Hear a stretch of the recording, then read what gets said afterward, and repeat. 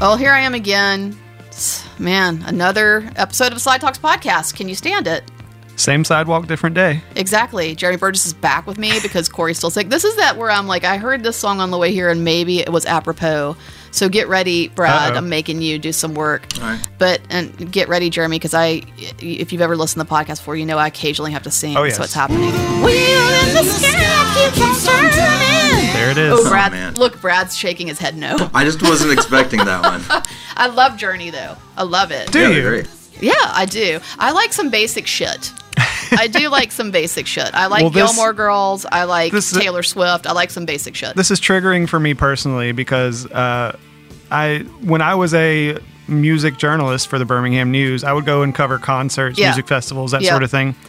And usually when that's published to AL.com, you get like maybe 2 or 3 comments at most because those trolls live for the football and the politics. That's right. They go to the other wings of AL.com. It used to be that when Sidewalk would do anything, it was like, you're going to get broken into.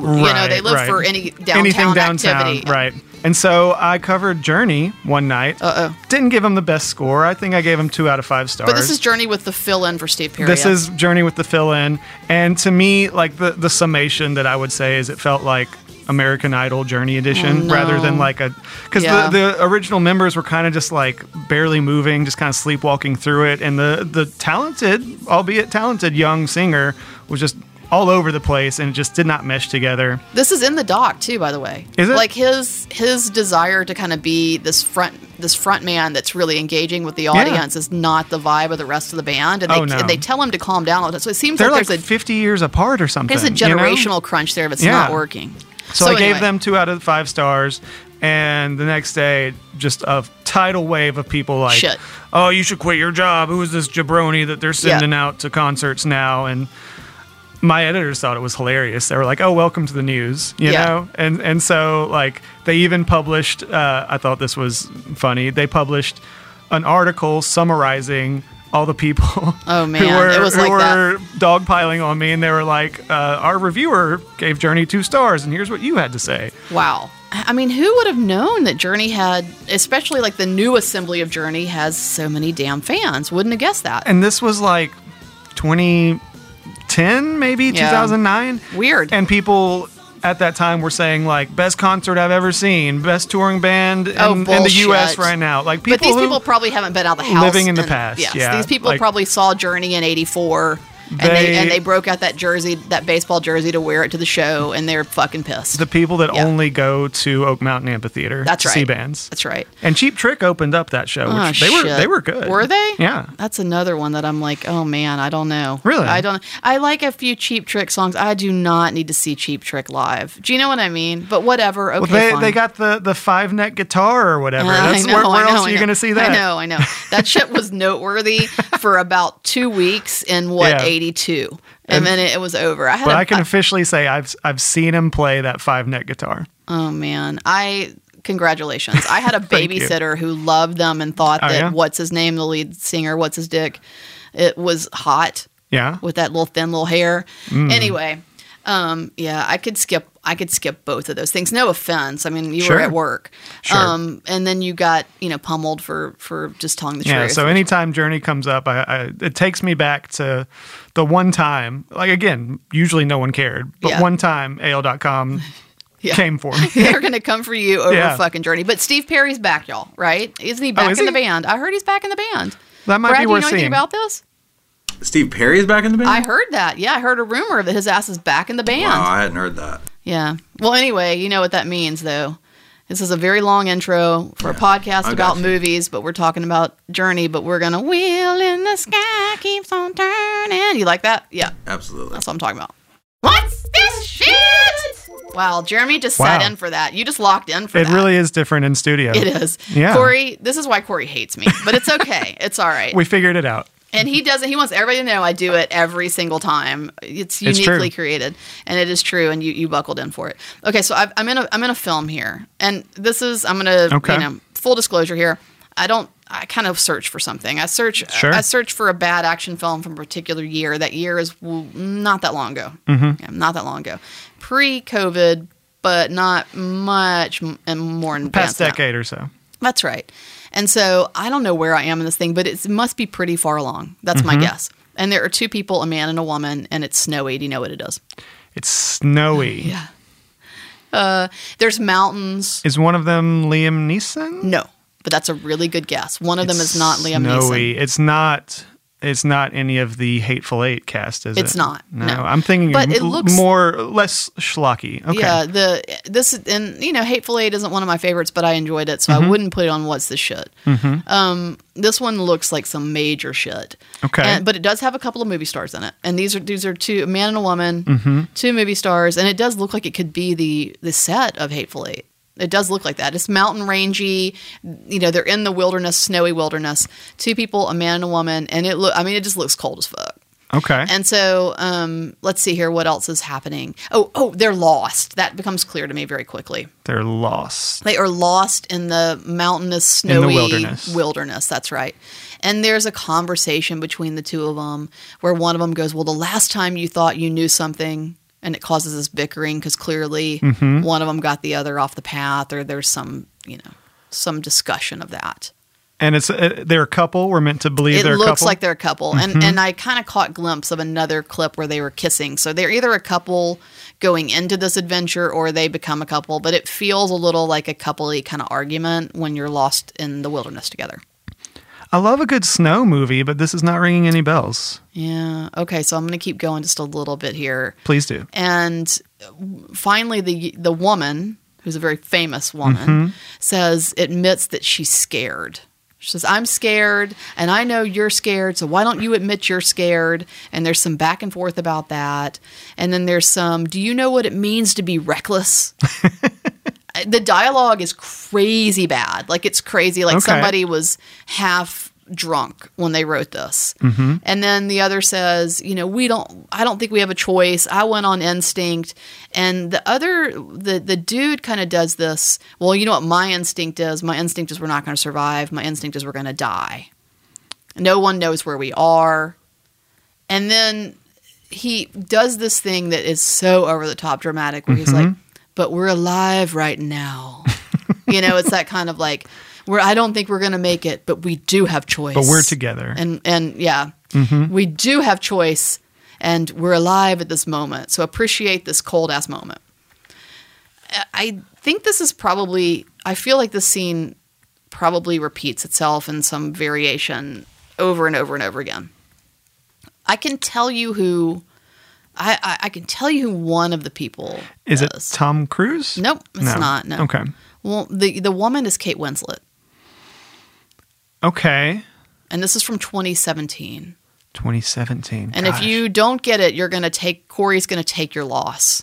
It's going to go on Corey's permanent record. I was going to say, coming into this, I knew even if I didn't solve what's this shit, that means that my brain is a little less broken than Corey's. That's right. And that's a nice consolation prize.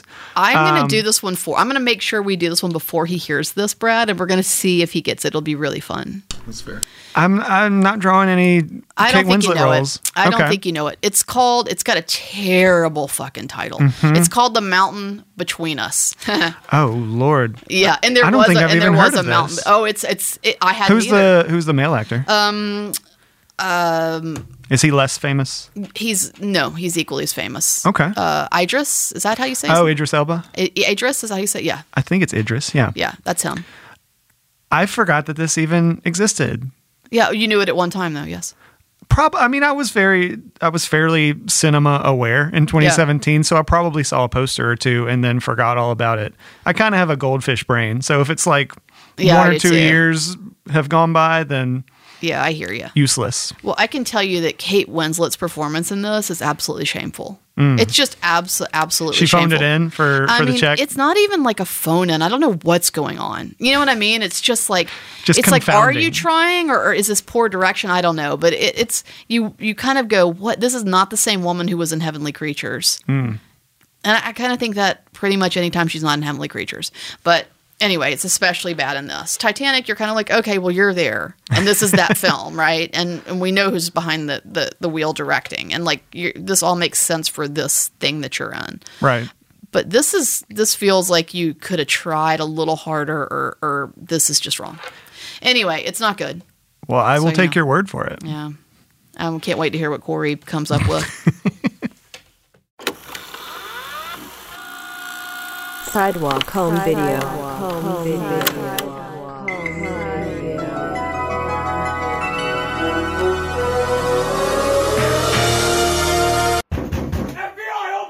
Man, sit your ass down. Okay, well, Sidewalk Home Video, it's this thing we do, Jeremy. I don't know if you've heard this one before, but I kind of go looking for images of video stores, and I hone in. Yes. Yeah. I wore my video store T-shirt today. I know, I love, nice. Videodrome in Atlanta. Mm-hmm. Yes, yeah. So a wonderful video store that I'm very jealous of. So I'm going to tell you right now, as I mentioned before, I like some basic shit. And one of the basic things I like has come up on the podcast quite a bit, comes up in my life quite a bit, and that is I'm rewatching Gilmore Girls for the 17th time. As you do. I love it. And in Gilmore Girls, there's something called Stars Hollow Video. Okay. It's one of the places that the Gilmore Girls go, and they look around for movies and they rent shit. Love it. And heckle shit a lot. So I took some screenshots from Stars Hollow Video, and I've zoomed in on the spines of the video. This is going to create some fodder for quite a while. They're very hard to read, but there are a handful that I'm going to go after. Yes. One of the VHS tapes, because they are, even though this would have been 90s era, whoever did the production design here went with VHS tapes, which I appreciate. One of the VHS tapes that is on the shelf is from 1996, and it's called Bogus. Do you know this film? Never heard of this. So I had not either. I was like, what is Bogus? And you know what I was expecting? I was expecting a kind of one of these sort of mid-90s skateboard kind of films that would have been maybe a throwback to the 80s, like a Christian Slatery referential kind of thing. But it was not. You're not going to believe this one. I am jaw-dropped at this. And thank you, Stars Hollow Video, and whatever production designer threw this on that shelf. Here is a synopsis. Recently orphaned, a young boy is taken in by his godmother, who is shocked to realize that she can see the boy's imaginary friend, a flamboyant French magician named Bogus. Oh, no. Oh, no is right. And also, when I read the word flamboyant, I was like, I'm not feeling good about this. Yeah, that calls to mind a certain 96, and I'm not feeling good about it. Mm-hmm. But I don't think they're getting it gay. Really? No, I could be wrong, but the whole thing... Maybe just French flamboyance. French, just French. Just French. Not gay, just French. I think. I've only seen a couple scenes because the whole point of this is to go down the rabbit hole a bit with whatever film it is, and then to make a recommendation on whether or not people watch it, right? Okay. And so this is directed by Norman Jewison. Really? Yes. And wait for this cast. Yeah, wait for this cast. Whoopi Goldberg. Okay. Haley Joel Osment. And Gerard Depardieu, who is, as you can probably guess, the flamboyant Frenchman. Magician. Okay. Yes. So Whoopi and Haley Joel are mother and child? Yeah, they are. Well, they're godmother and child. But yes, and okay. I'm not really sure what exactly is going on as far as the family goes. Because at first I'm thinking, okay, godmother, this was a friend. But I think it sounds like from the scene I was able to watch a trailer and 2 scenes. Mm-hmm. That's what I was able to find. And from the scene I saw, it's like maybe an adopted sister.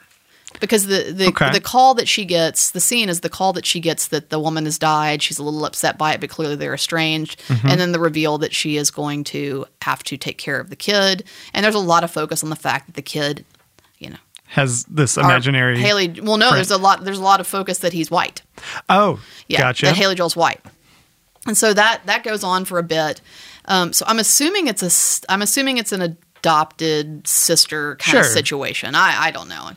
I'm sure in the 90s, I'm sure they handled that very tactfully. Oh, I'm absolutely positive. And they definitely handled the French stereotypes really tactfully. And in the room, there's some other, it's not even just Depardieu that's the imaginary friend, but there's some other French guy in the room who's doing and I would imagine it's not a French guy, if you know what I mean. Mm-hmm. There's a very French impersonation happening. Oh, yes. So it's upsetting. And then there's a funeral scene.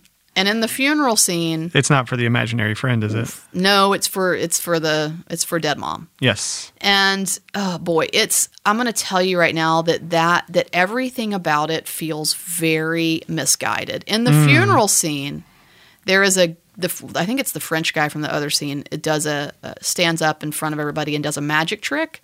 Not appropriate for funerals usually. No, but here's the weirdest part about it. He does a magic trick, and whatever he's doing turns into a dove that flies off. Oh, that's nice. But it's earnest.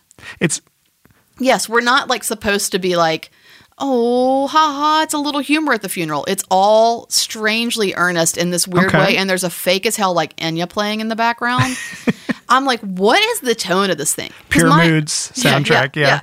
My whole vibe with this at first was like, oh, this is going to be a wacky comedy with Depardieu and Whoopi Goldberg. One would think. And it's going to be slapsticky, and it's going to take, like in a lot of 80s films, it'll take the death of a mom really lightly, and we'll just kind of, go with it. That is not what's happening. Wow. As a matter of fact, in the trailer, there's words that come up that are like, what is reality? What is living? And so this... Reality is bogus, dude. This fucking premise is taken to heart. Like, there's nothing that seems goofy. And I can't believe you've got Whoopi and Depardieu, and this is the direction you take. It's just fucking bizarre. So I want you to know that there's also a scene that I've watched where, the adopted son is saying to, something to Whoopi Goldberg. Maybe this is in the trailer. Something to her about wanting nachos for dinner. And she says, we don't have no nachos. I'm quoting. We don't have no nachos. We have fish cakes. Oh. Yeah, we don't have no nachos. We have fish cakes. And I'm like, that's a bummer. That's not the Whoopi I want. I want the Whoopi that wants nachos for dinner. Do you know what I mean? Like, that's the Whoopi I'm talking about. Not the, like, serious, we're going to, grow up. That's not even a similar alternative. It's not close. No. Those are two very different things. No. And they only have one thing at the house, I guess. Sorry, this is just all we fish have cakes. is fish cakes. Just fish cakes. And then there's also this, I don't know, there's Whoopi and Depardieu there's a scene in the trailer where they're wearing all white and dancing together. I don't know what that is. I don't know what's happening there, but that happens. So my feeling on the recommendation here is no. My feeling is this feels like a bummer. I'm bummed out. This seems lame as hell. I'm saying no. The thing that has me the most curious, though, you said this is 96? This is 96. That's correct. So I did not realize that Haley Joel Osment had a career pre-Sixth Sense. He did, and it's if you could call this a career, he absolutely Norman did. Jewison. I mean, like, you're right. If I was the parent of what was he, 6, 7 at the time? He's little bitty. Yeah, it's a little bitty. I would be thrilled to have my son in a Norman Jewison film. I would imagine he got a big check. These are superstars of the time. I mean, Depardieu's not Green Card couldn't have been that far away from this, right? Sure. Like, anyway, I will tell you how the trailer ends, which is with the line in the trailer, which may, again, I think, support this feels not fun. Bogus, it's anything but. That's how the trailer wraps up. So, yeah. Anyway. I miss taglines. We used to have real, authentic taglines that really just stuck with you. Yeah. And now it's just like, 2 men enter, 1 comes out. Like, it's just the most boilerplate thing on any movie, any modern movie. And we used to have, like, real taglines. This reminds me a bit of, can you imagine if somebody took the script for Son-in-Law with Pauly Shore and just approached that in all earnestness? Right? Like, this is where Back to the Future was headed, by the way. Pauly, I think he could make a convincing French magician. I'm just going to throw that out there. Just direct him away from his weaselness and directly into taking everything at face value. I saw Pauly do stand-up, I think, like 8-9 years ago. At the Stardom, I was there. Oh, yeah. I was there, yeah. I will never forget him saying, like, no one will cast me. I can't even be an extra because people will be staring at the screen like, is that Pauly Shore? Yeah. Yeah. He's been so typecast as his persona that, like, no one will trust him to do anything else. That's kind of a bummer. I think it's probably accurate. I also think based on the show that we saw, people are not wanting to touch him either because it was like watching a comedy routine from the mid-90s where everything is cringeworthy and you're like, don't do another gay joke. Don't do he's like, you're just worried he's going to use a particular voice for something. And it's like, oh, stop. Yeah. So maybe that's part of why. Pauly. He burned brightly, but for a short time. Look, I still enjoy it. I still think it's funny. I think his 90s movies are great. I don't care. I had a great time at that show.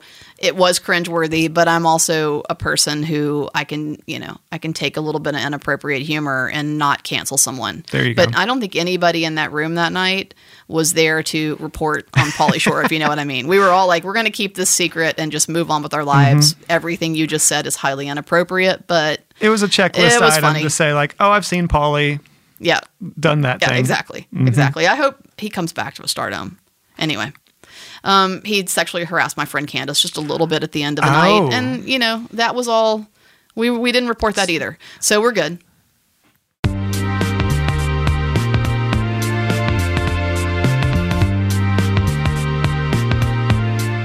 Well, thank you for listening to the Side Talks podcast, where your own personal cinematic Rockadile Red and Great Blue Dini.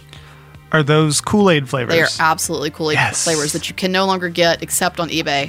People are selling some very stale. I don't know. Does sugar really go stale? They're selling some That's a good question. Packets out there.